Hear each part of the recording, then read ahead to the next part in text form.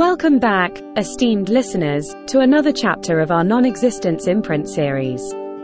Today, we voyage to a universe light years away, a realm of dying stars and cosmic decay. Amid the perpetual twilight, one figure instills hope, transforming the inevitable destiny of celestial bodies through the simple act of touch. His name is Lysander, the cosmic gardener. Picture a universe where stars, instead of being the eternal, radiant beacons of light we know them to be, are in a constant state of decay. This realm exists in a paradoxical twilight, teetering on the edge of darkness. The stars, once luminous, are now fading, their lights flickering in the vast cosmic ocean.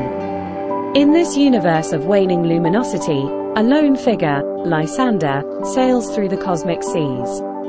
A tall figure wrapped in garments spun from stardust, his eyes hold a steady, warm glow, contrasting the dying lights around him. His fingerprint is no ordinary mark. It is a seed of life, a symbol of hope in this realm of despair. Every celestial body he touches flickers back to life, his unique fingerprint sowing seeds of vitality that counteract the cycle of decay.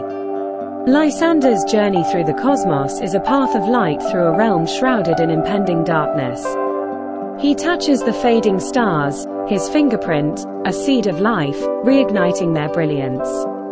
The Twilight transformation was his most ambitious endeavor, where he rekindled the heart of an entire dying galaxy, his touch sparking a chain reaction of stellar rejuvenation.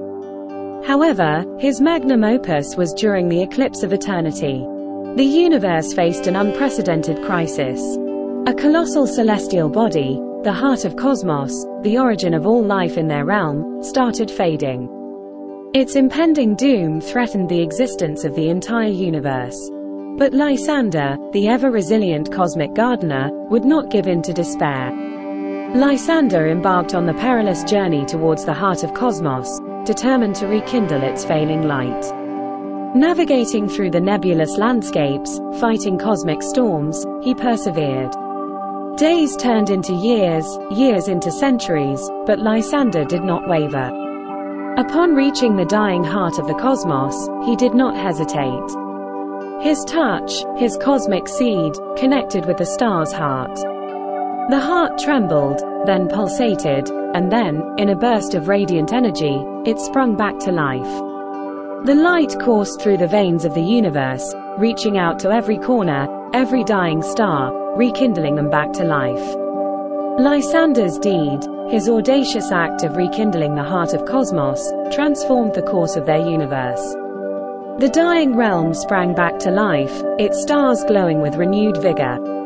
His fingerprint, the cosmic seed, had sown the essence of life into the heart of their universe, proving to be a beacon of hope in a realm of despair.